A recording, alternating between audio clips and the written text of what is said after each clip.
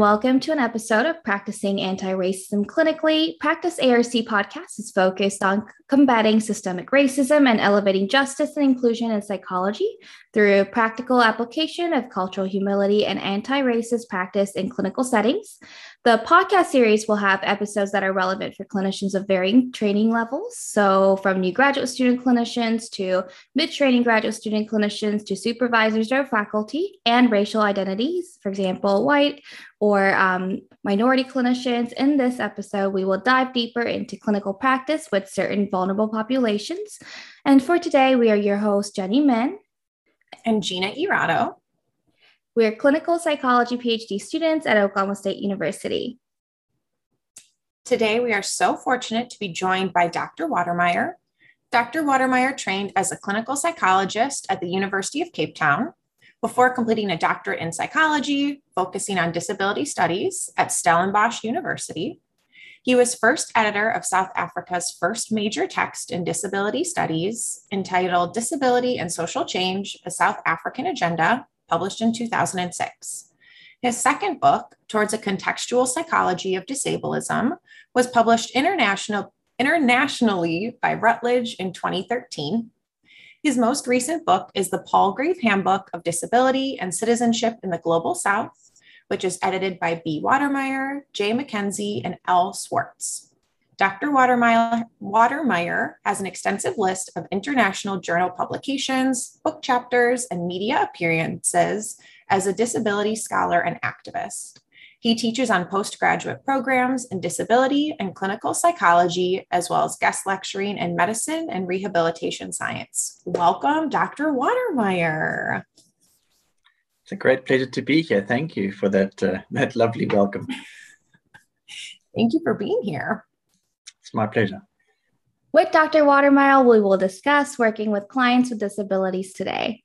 So our very first question is, where do we begin as therapists that work with clients with disabilities, and how do we make that work in an inclusive way? Where do we begin? Well, the short answer is that we need to begin with ourselves.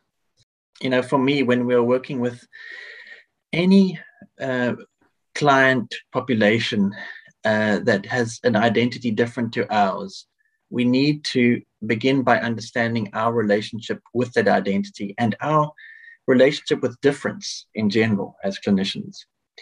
When we talk about disability, I think it's particularly strongly the case, and it's for the following reason.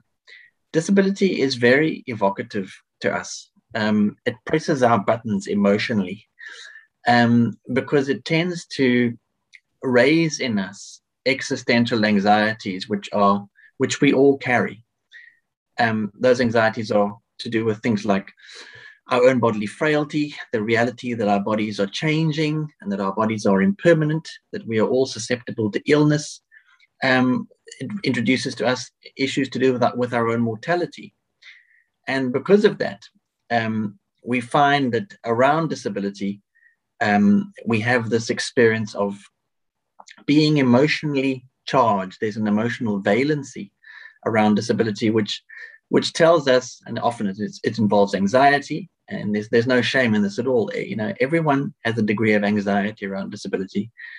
And what this tells us is that disability raises difficult existential issues in all of us. I mean, some have said that part of what makes disability difficult is that it reminds us of things we'd rather forget. It reminds us of the reality of the frailty of the body. What that means is that when we are confronted with someone with a disability, and so it may be a client, what tends to happen is that our own vulnerabilities, which we would rather disown or disavow, are raised in us. And we are very prone at those times to project those vulnerabilities onto our client.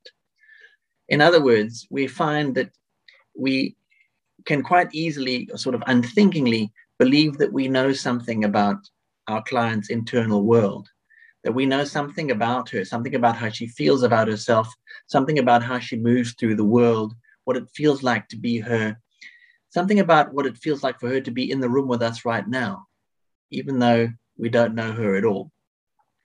Those feelings and imaginings are nothing to do with our client. They're actually our own. And they're to do with our own relationship with disability. Because they're about our own anxieties and the anxieties that are raised by disability.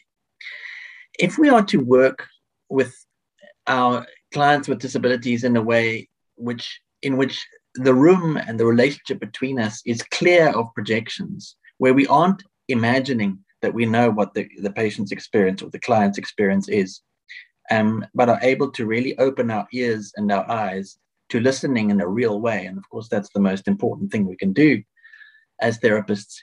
In order to do that, what we have to do is sort of clear away our projections through understanding our own relationship with disability. And that means confronting one's own fears and worries about the reality of what we all live with as human beings. And that's the reality of the frailty of the body.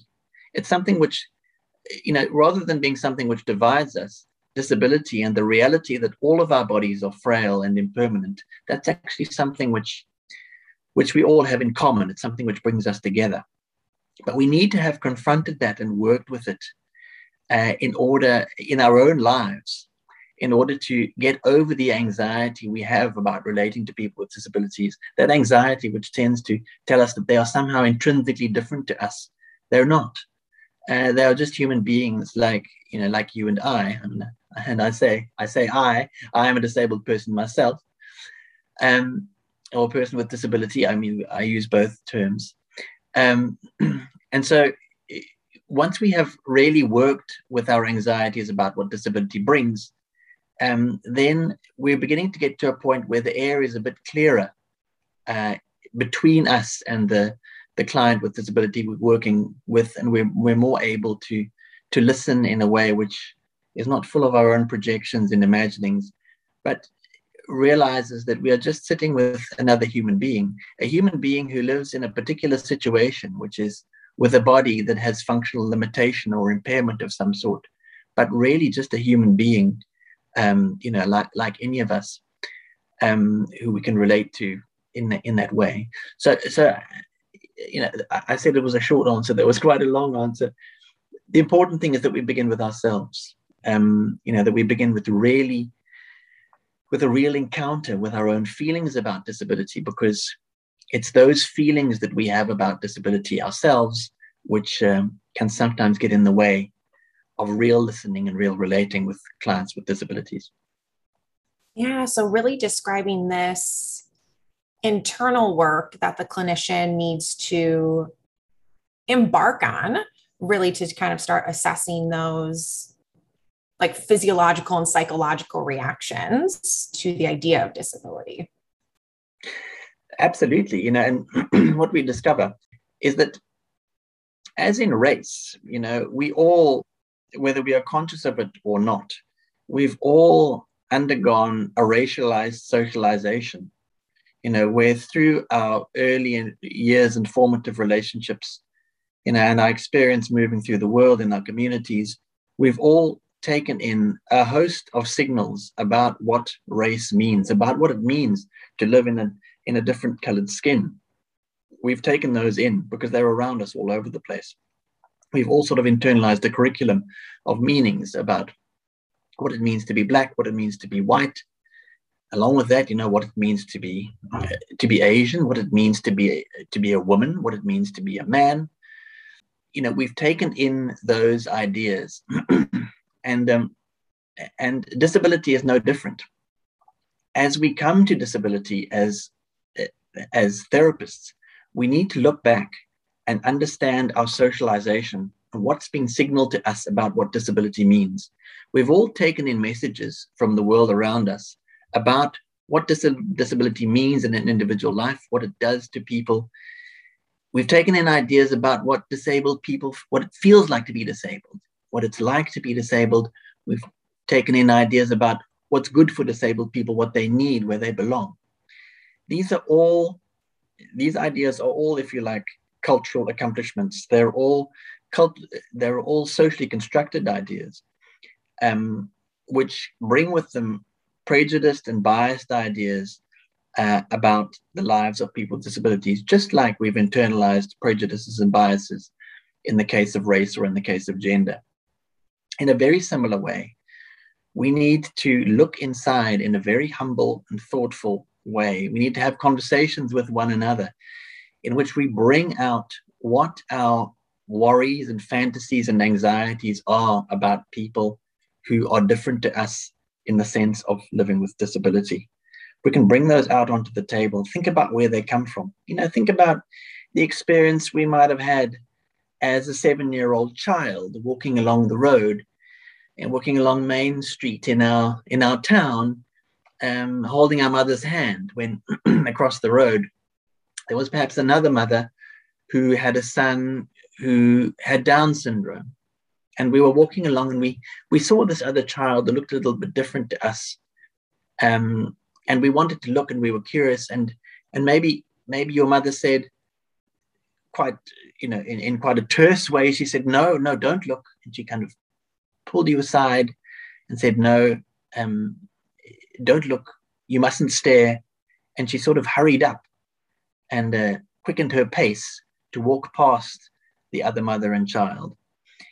What happened there is a powerful set of signals about what it means to have disability. What did you internalize? What did that 7-year-old boy internalize or girl internalize at that time? Something to do with the idea of disability being something shameful, something I'm curious about, but I shouldn't look at it. It's very different to us. Those people belong in places that are different to where we belong. We should stay away from them. These are all very powerful and prejudiced signals, just like the racialized signals which we receive to do with people of different colors through our formative and childhood years. So we need to go back and think about what those signals are that we received and what they left us with in terms of our own anxiety-ridden fantasies and imaginings about life with disability, so that we can unpack those and understand them and begin to let go of them. We haven't had opportunities to get over our anxieties about disability difference because the history of disability is, as I often put it, the history of disability is a history of apartheid on a global scale, because the history of disability is one of segregation. Many or most of us have had very little opportunity through our formative years to live close to and get used to the lifestyles of people who have bodies that are different to us in terms of disability. And so it's not surprising then that we are anxious about that kind of difference, that we have worrying ideas and concerns about what it might be like to live with disability or to live close to someone who has disability. We haven't had a chance to, if you like, disconfirm our fantasies and our prejudices. And so there's no shame in that. But what it presents to us is the reality that we have work to do in order to get over those prejudices and fantasies and get to a point where we're not relating, when we're in the room with a client with disability, we're not relating to set up our own imaginings about that person's life. We're putting those imaginings aside and just opening our ears and our eyes to another human being and giving her or him the opportunity to just tell us who they are and what life is like for them. Yeah, it seems like even before we step into a room with a client with disability, it's just we need to process things ourselves and know what kind of beliefs we have, what kind of feelings we have about people with disability, so that doesn't get in the way of that therapeutic relationship with them, so that we're able to really listen to that person as a person. Absolutely right. And as I said, there's no shame in the fact that we have anxieties about disability. There's no. The reality is we've had very little opportunity to get over those anxieties. But as clinicians, it really is our responsibility to do that. When we are confronted with someone with disability, what happens? I mean, imagine the situation where you're at a party and you walk into a room, and you're standing with some people you know, and then into the room comes, say, a wheelchair user, a man, let's say, for example, a man with quadriplegia, comes into the room. I mean, let's just think about what might happen. And this is maybe analogous to what might happen in the consulting room. There is an anxiety that grows, and it's to do with difference, and it's to do with the fact that perhaps I haven't had an opportunity to engage with a man or woman who lives with quadriplegia before.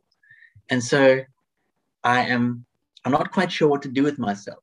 The anxiety tells me that there's sort of a right set of things that I should do, but I'm not sure what they are. I find myself clutching around for the right thing to say, the right thing to do. Should I go down on my haunches to be at the same level as the wheelchair user, or would that be patronizing? Do I look at him directly, or would I then be at risk of staring? There's a sense of an awkwardness and something which I'm not quite sure how to deal with it. All of this is to do with our anxieties about difference. And it's to do with the fact that, as I began by saying, disability is exceptionally evocative to us. It presses our buttons, and it raises those anxieties of what would it be like for me if I lost my ability for motor movement? What would it be like for me if I lost one of my senses? How would I feel if that were the case? It also raises for me the reality that, like everybody else, my body will slowly decay over time, that I too will get old, that my senses will change, that my motor ability will change, that I will be confronted with the reality of my own mortality.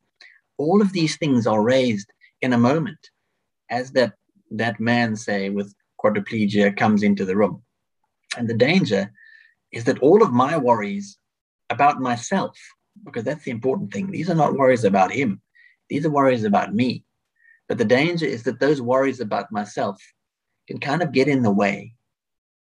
Because in that moment, most of us, most of the time, we don't have the insight or the self-awareness to think something like this, to think, well, oh, look, this man with quadriplegia, with a severe physical disability, comes into the room, and I see that it raises these anxieties that I have about what it would be like for me to be in those circumstances. Our thoughts don't tend to go there. Instead, what tends to happen is that anxieties are raised for us about what it might be like to live with quadriplegia, and then we project those imaginings onto the person in front of us. And we imagine then that we know something about his life, something about how he feels about himself, something about his sense of self-worth, something about what it's like for him to be there at that party. And you'll know, listening to this as clinicians, that when one is in a situation where one believes one knows things about one's client which one hasn't been told, then surely you're in rather dangerous territory, because it means that listening has stopped. It means that you're not hearing, you're hearing something inside of yourself, not hearing what's being said to you. Many people with disabilities describe having to live and relate to others in a way in which they have to spend a lot of energy, not so much just saying who they are to other people, but trying to disconfirm what other people assume about them. In other words, saying, no, I'm not that. I'm not what you think. It's not for me the way you imagine it is. I am not the person that you think I am. I don't live a life that you imagine that I do. When I say disability is evocative, what I mean is that it raises all these fantasies in us so quickly and so powerfully. And if we have strong beliefs about what life is like for other people, we're in danger then of silencing them and not giving them the opportunity to tell us what life is like for them. And that's why people come to therapy. People have something to say, they want to tell us who they are, tell us what things are like for them. Have someone who's really able to listen and say, I see, it's like that for you. I get it. It's like that for you. In order to be able to do that and really hear, one needs to have managed to clear away the clutter in the room. And with disability, there's a lot of emotional clutter, which begins with us. So we kind of been talking about these misjudgments that people make with people with disabilities. So what are some, I guess, common misjudgments that people can make when working with people with disabilities? There are many. I mean, thinking in terms of the clinical setting, the first thing that comes to my mind is it's very common for non-disabled people to believe that people with disabilities don't want to talk about disability at all. That somehow it would be a terrible thing. That it's something we shouldn't raise, and there's a sense of a sort of elephant in the room which shouldn't be spoken about. And if we examine that assumption just for a moment, we find that it really doesn't make a lot of sense. In the sense that, take me, for example, as someone who lives with severe visual impairment.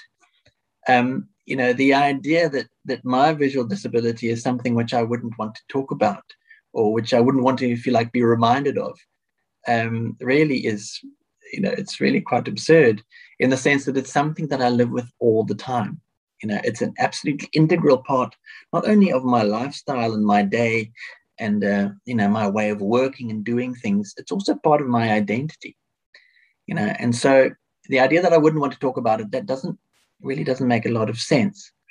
And in fact, in my research, what most people with disabilities would say is that what they dread the most, what they really don't want at all, is to be related to by other people in an unreal way, where there's a sense of treading lightly or walking on eggs, where there's a sense in other people that there's something which can't be spoken about.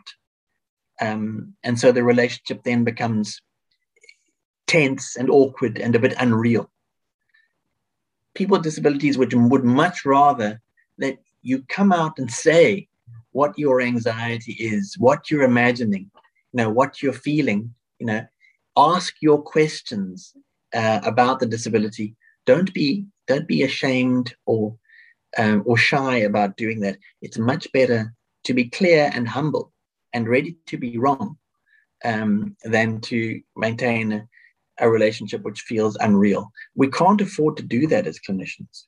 So what I would suggest to clinicians who are working with people with disabilities is it's very likely that you haven't had the opportunity to relate that closely to someone with that disability before. And so I would sort of really play open cards as a clinician and say, so here I am working with someone, say, with a visual impairment. Play open cards and say, I don't know anything or very much about visual impairment at all. This is quite new to me, and so I want to say now that I'm going to ask questions, and some of them might be silly questions, and I'm sorry about that, but I want to learn from you. I want the opportunity to sort of make mistakes so that you can teach me, you can show me what your experience is. Really bring it out into the open.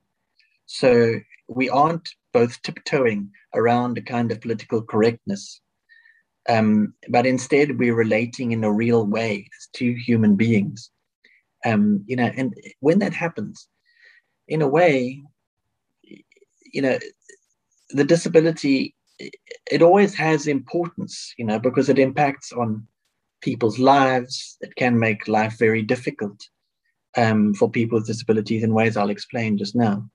But in another way, when one interacts in that real way, it can also sort of lose its relevance, because what happens then is we are more or less then reduced to just two people in a room who are communicating with one another and trying to find out about one another's worlds. Well, in particular, you're finding out about the client's world because you're the therapist.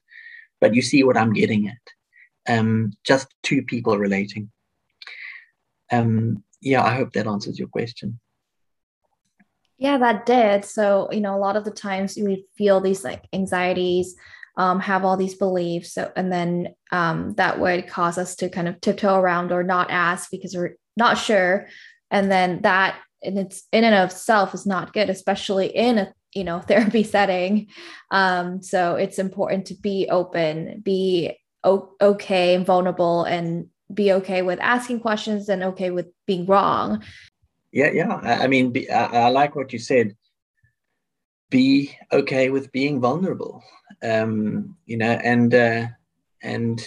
to let yourself be open to learning. If this is one thing we need to remember in all circumstances as clinicians, is that we need to be able to learn from the client, and that means not have prior judgments, not have our own conclusions or our own assumptions, but constantly be open to the experience of being put right by the client, being told in a slightly more refined and specific way than before exactly what the experience is like, so that we can, through that, build a more and more accurate picture in our minds of what the client's internal world is like. And it's through that real empathy, real containment grow, and of course that is therapeutically very important. Yeah, absolutely.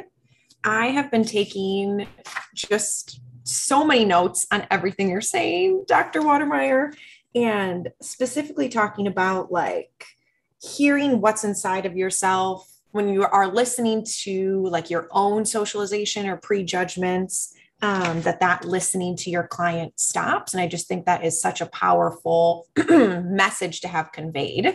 And we have another question on like socialization for you. What issues do we need to think about in relation to the socialization of people with congenital disabilities? In any situation of social inequality where people of a particular identity are oppressed and marginalized in certain ways, the question of the extent to which those oppressive relationships are internalized by members of that oppressed group, that's always an important question. So what do I mean by that? Is that oppression becomes internalized through socialization, because it's not just, and so thinking about race, for example, it's inevitable that to some extent, members of oppressed racial minorities or oppressed racial groups, through extended socialization in environments where devaluing ideas are passed around about people of their identity, that some of those ideas creep in and become internalized, and that's where oppression really is at its most powerful, is when those devaluing ideas about oneself actually get inside of oneself. And I'm not, this is not me who's saying this, but I could refer to a whole clutch of writers from the Black consciousness movement who would say exactly the same thing.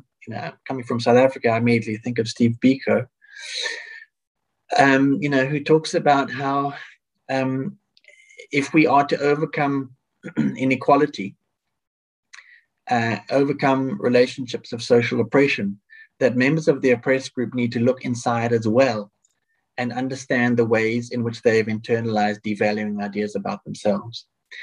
And so this is as relevant in the case of disability as in the case of other forms of identity and difference, and particularly perhaps in the case of congenital disability.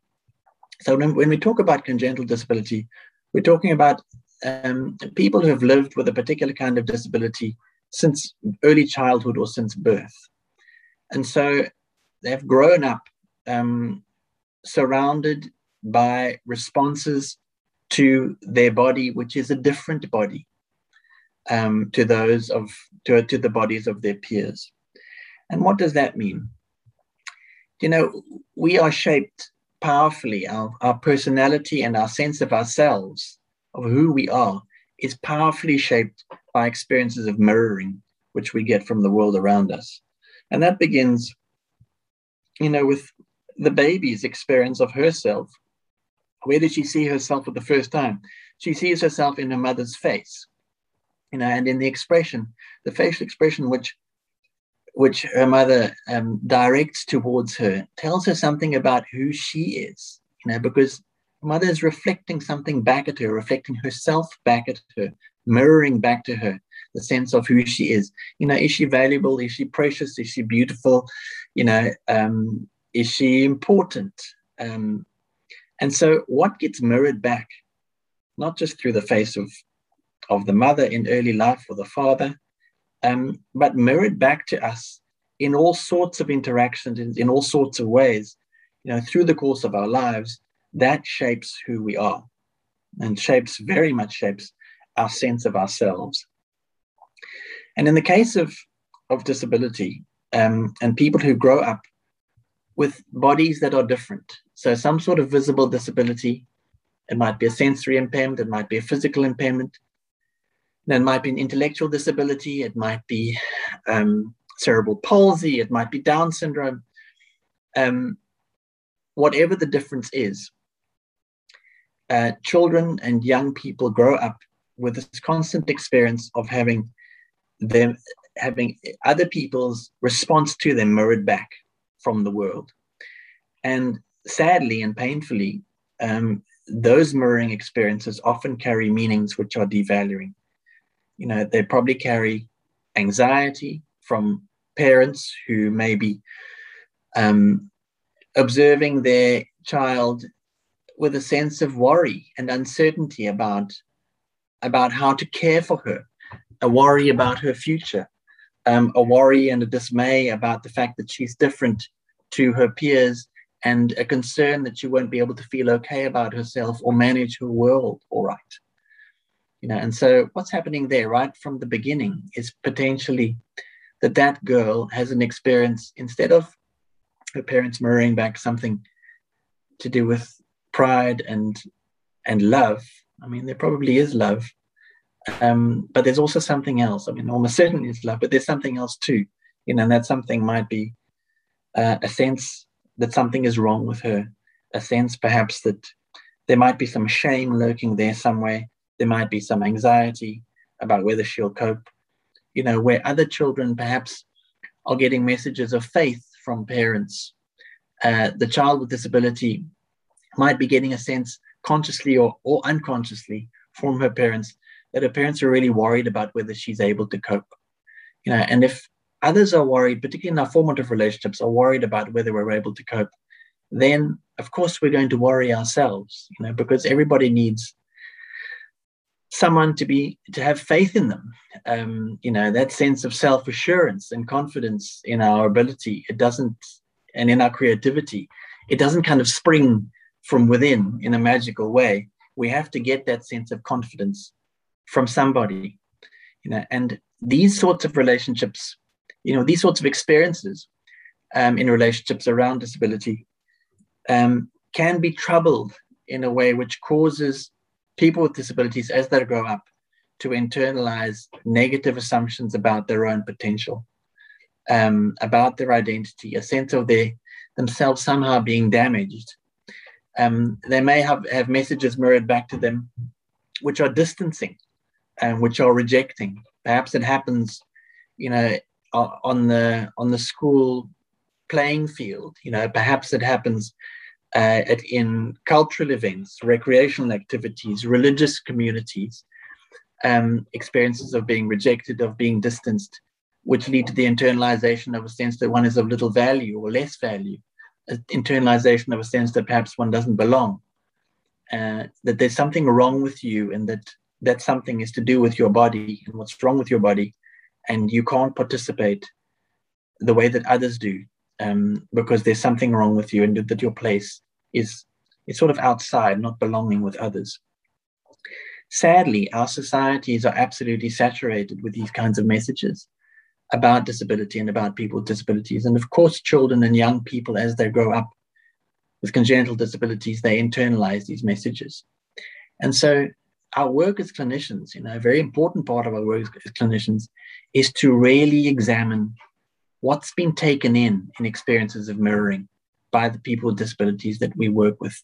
What have they been told about who they are? What have they been shown about who they are, about what their value is, about where they belong? What mistaken assumptions, what wrong, prejudiced ideas about themselves have they taken in? The more we can identify what those are and where they came from, the more our client will become conscious of them herself. Because until you become conscious of those sorts of assumptions about yourself, you don't see them at all, because they're a lens that you look through. They're all kind of assumed, rather than something which one can identify. It's just the way things have always been.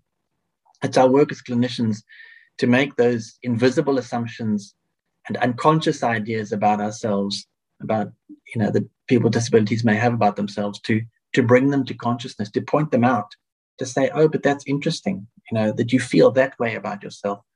Where did that come from? Where did you first hear that message? What was it about that interaction that you had, at Sunday school or at the mosque or wherever it was, which left you feeling that way about yourself? What was the message that you took away? What did you believe that people felt about you and your worth? These are all aspects of what I would call internalized depression.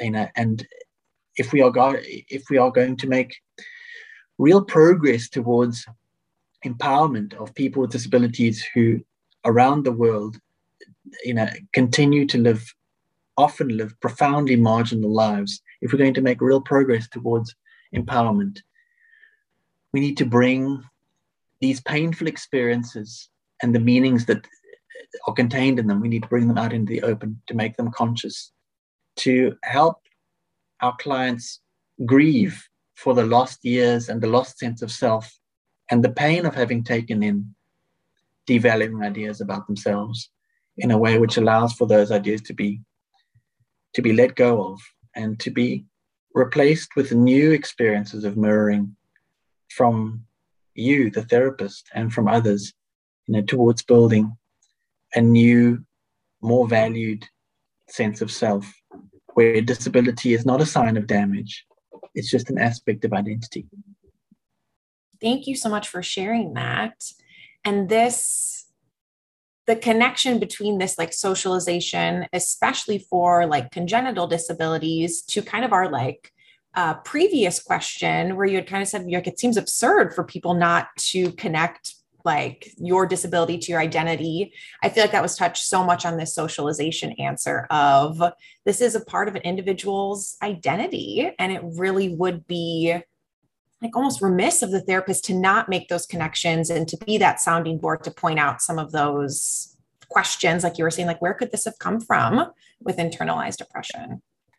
Oh, absolutely. And, I want to sort of re-emphasize that in all of this work, you need to be led by your client, because what you need to be doing is listening extremely carefully to what this person feels about herself, and these sorts of these assumptions and feelings about oneself are often quite subtle and difficult to identify and to really understand.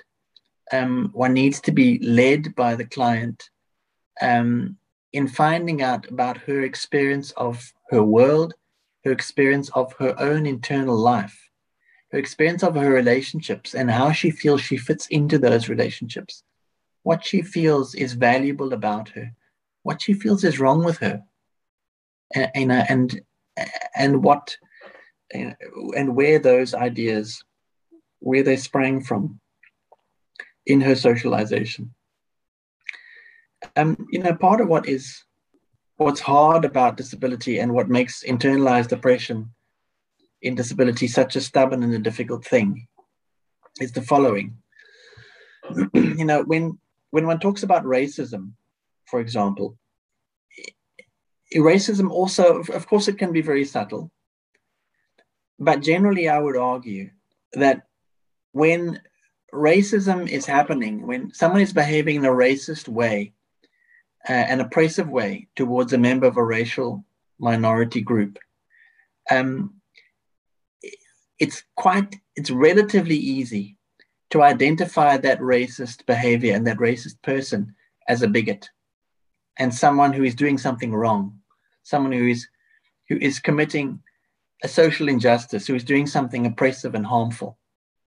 I mean, it can be subtle, but it's also relatively clear. It can be made relatively clear, if you like, who is doing the wrong thing in that interaction.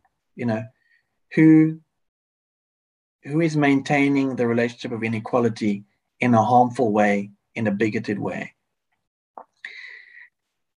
Now, in disability, the problem is that with people with disabilities, oppressive behavior can very, very often come in the form of care. Because, you know, families that are very caring and have the best intentions and are full of love for a child or a young person with disability may also at the same time carry deeply limiting beliefs about the potential of people with disabilities, and consequently of the potential of, say, that young person in the family who lives with disability.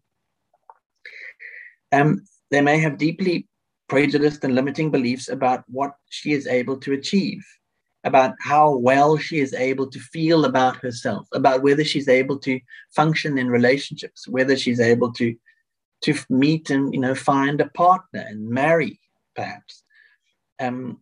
Deeply limiting beliefs about her potential, you know, which don't come out of hatred or bigotry.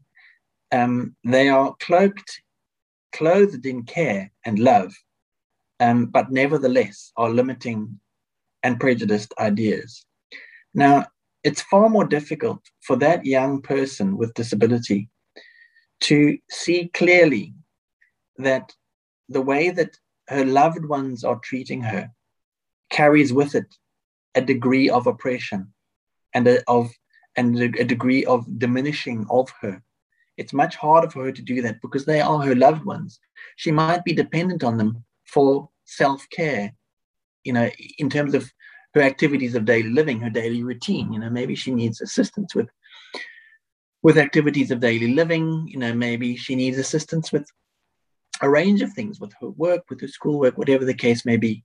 It's very hard to meaningfully separate from people who you need physically and who are your close loved ones, and to recognize that some of the ways in which they treat you were actually harmful, that they harmed your sense of self, that they limited who it was you felt you could be, that they caused you to internalize self-limiting assumptions about your potential, you see. And so with disability, in a sense, it's that much harder to identify who the sort of villains of oppression are, if you like, you know, who the real oppressors are.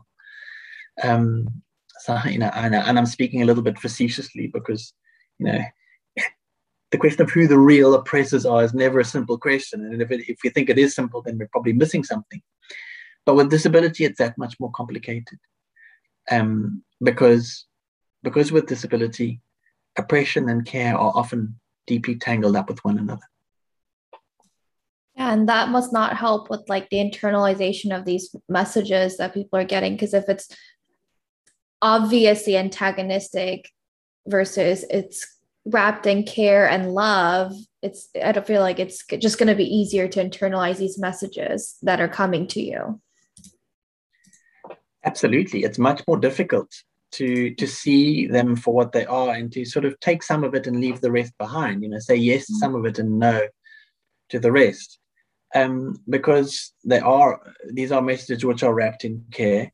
And we're also talking about, particularly with congenital disability and internalized depression, we're talking about relationships that have been that way for a person's entire life, you know. And so if you've never known anything different, you know, all we have to work with as we grow up and understand who we are and what our place in society is, all we have to go on is what's mirrored back to us by those in our formative relationships, you know. And so there can be an enormous journey to travel, enormous amount of work to be done in order to really unpick and unpack those formative relationships and see the ways in which, yes, I was loved and I was cared for, but also I took in some ideas from my parents or from others, from my teachers, from health professionals that were involved in my life for much of my childhood.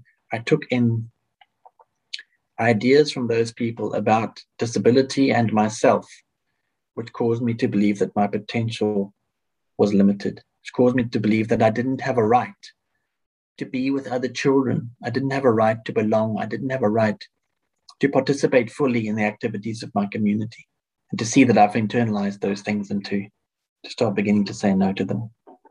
So, how might race, ethnicity, and gender identity intersect with disability that we need to think about as psychotherapists? Well, I mean, they do intersect with disability, and we know that that intersecting identities lead to experiences of inequality and disadvantage, which have a sort of organismic interaction with one another, where sometimes or quite often the whole, in terms of a complex experience of disadvantage, is more than the sum of its parts. So we do need to be thinking about that. We need to be considering how it was that different parts of our client's identity evoked different responses from the world as she was growing up. In terms of the fact that perhaps we're talking about a young person, a young woman who is a member of an ethnic minority, say she's a member of, say she's an Asian American who also has a disability, and so there are going to be cross-cutting aspects of those three identities: her gender, her ethnic identity, and her disability, which are all going to be evoking particular layers of responses in her experiences of mirroring from the world, which are going to be telling her who she is and what she's worth and what her potential is and where she belongs. And all of those need to be thought about. I mean, this may be controversial, but what I have learned over many years is that I do believe that disability is a form of difference which has a particular profoundness about it, if you like, in the sense that, in a way, I believe that it surpasses other kinds of difference. And what do I mean by that? I'm always surprised by how people with a range of different disabilities, even though those disabilities are very, very different. We know people with sensory impairments, people with physical impairments, people with intellectual disabilities, very, very different, bodily differences, different lifestyles emanating from forms of impairment. I'm always amazed at how people with different disabilities quite readily move to a place of identifying strongly with one another.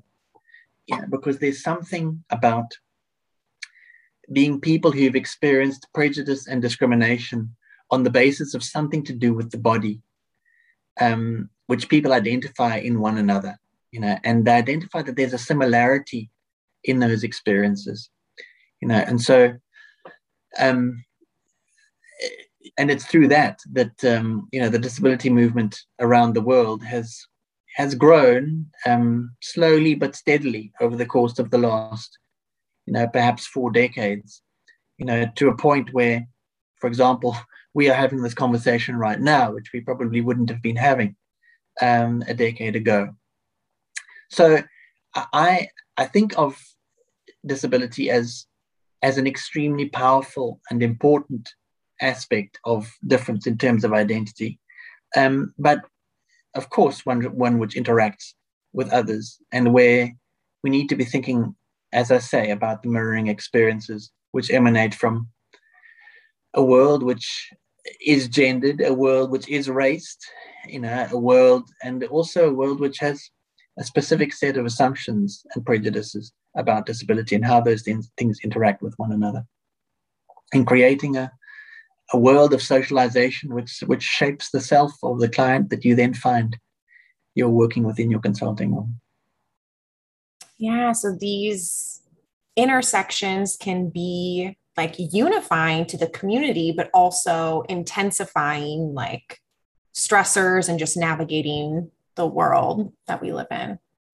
Absolutely, because I mean, in many parts of the world, I mean, I think specifically about South Africa, I know that this is true as well, perhaps to a slightly lesser extent in the US, but economic inequality and racial inequality are to some extent superimposed, and so certainly in South Africa, and I know in the US as well, if one is Black, one is far more likely to be living in poverty.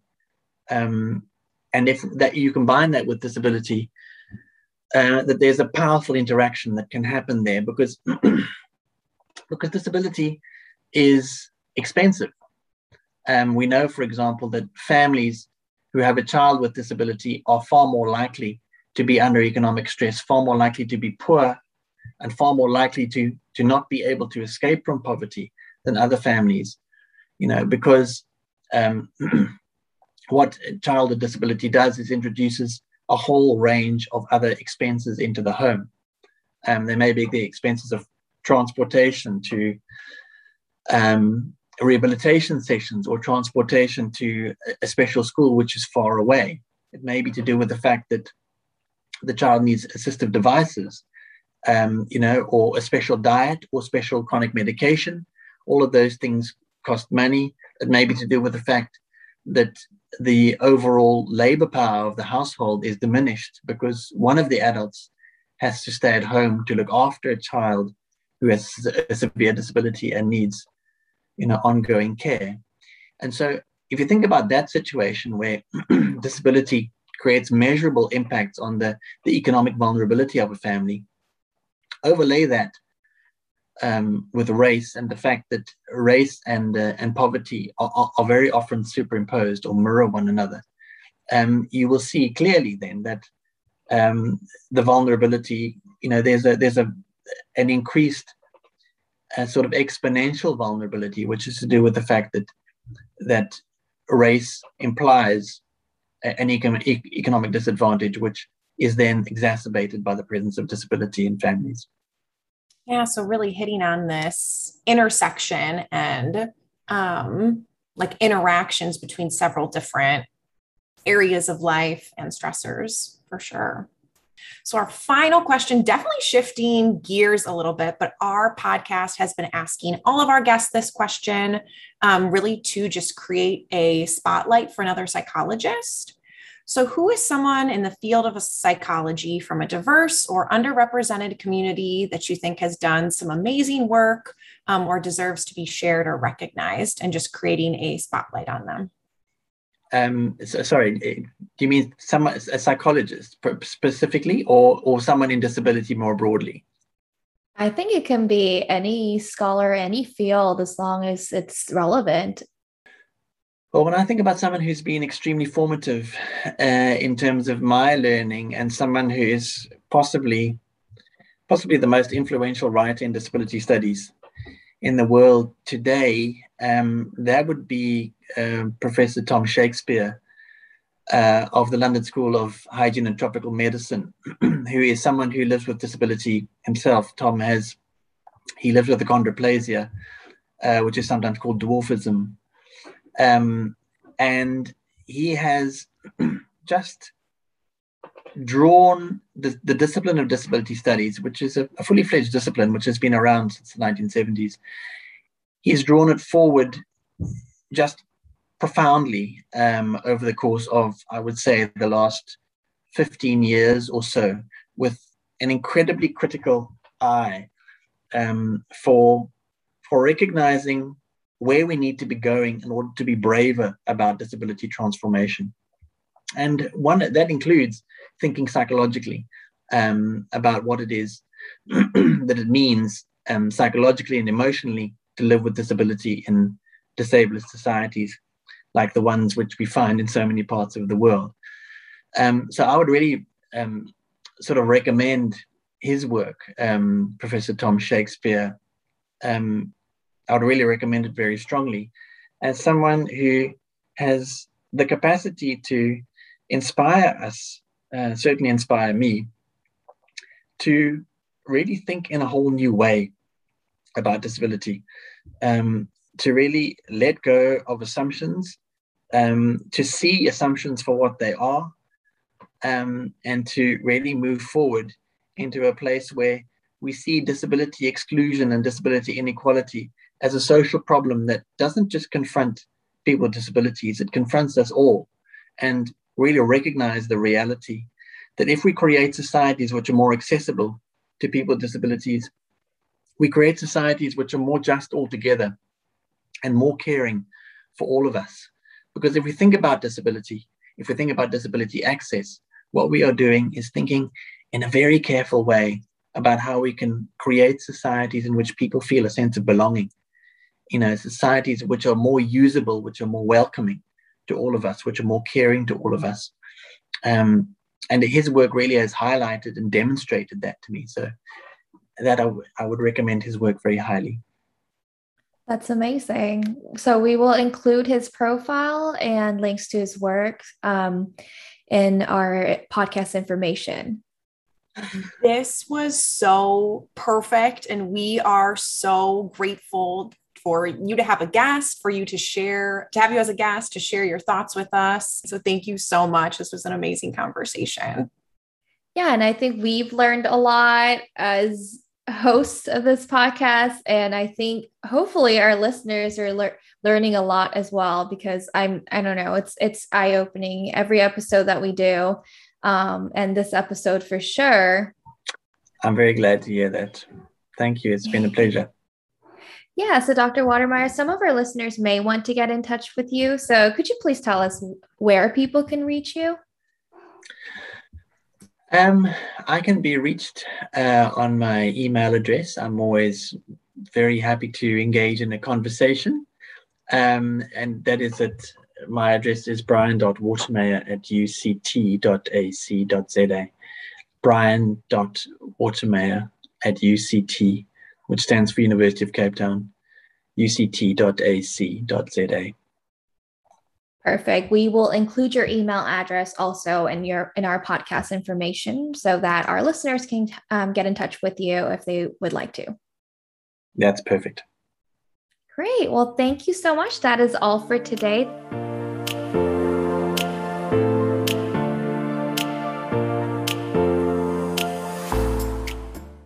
Thank you for listening to this episode of Practicing Anti-Racism Clinically.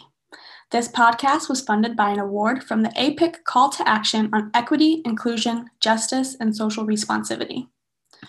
Resources associated with today's episode can be found at our website at psychology.okstate.edu.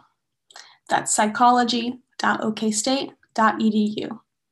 If you hover over the Diversity tab, you can find the Student Diversity Committee.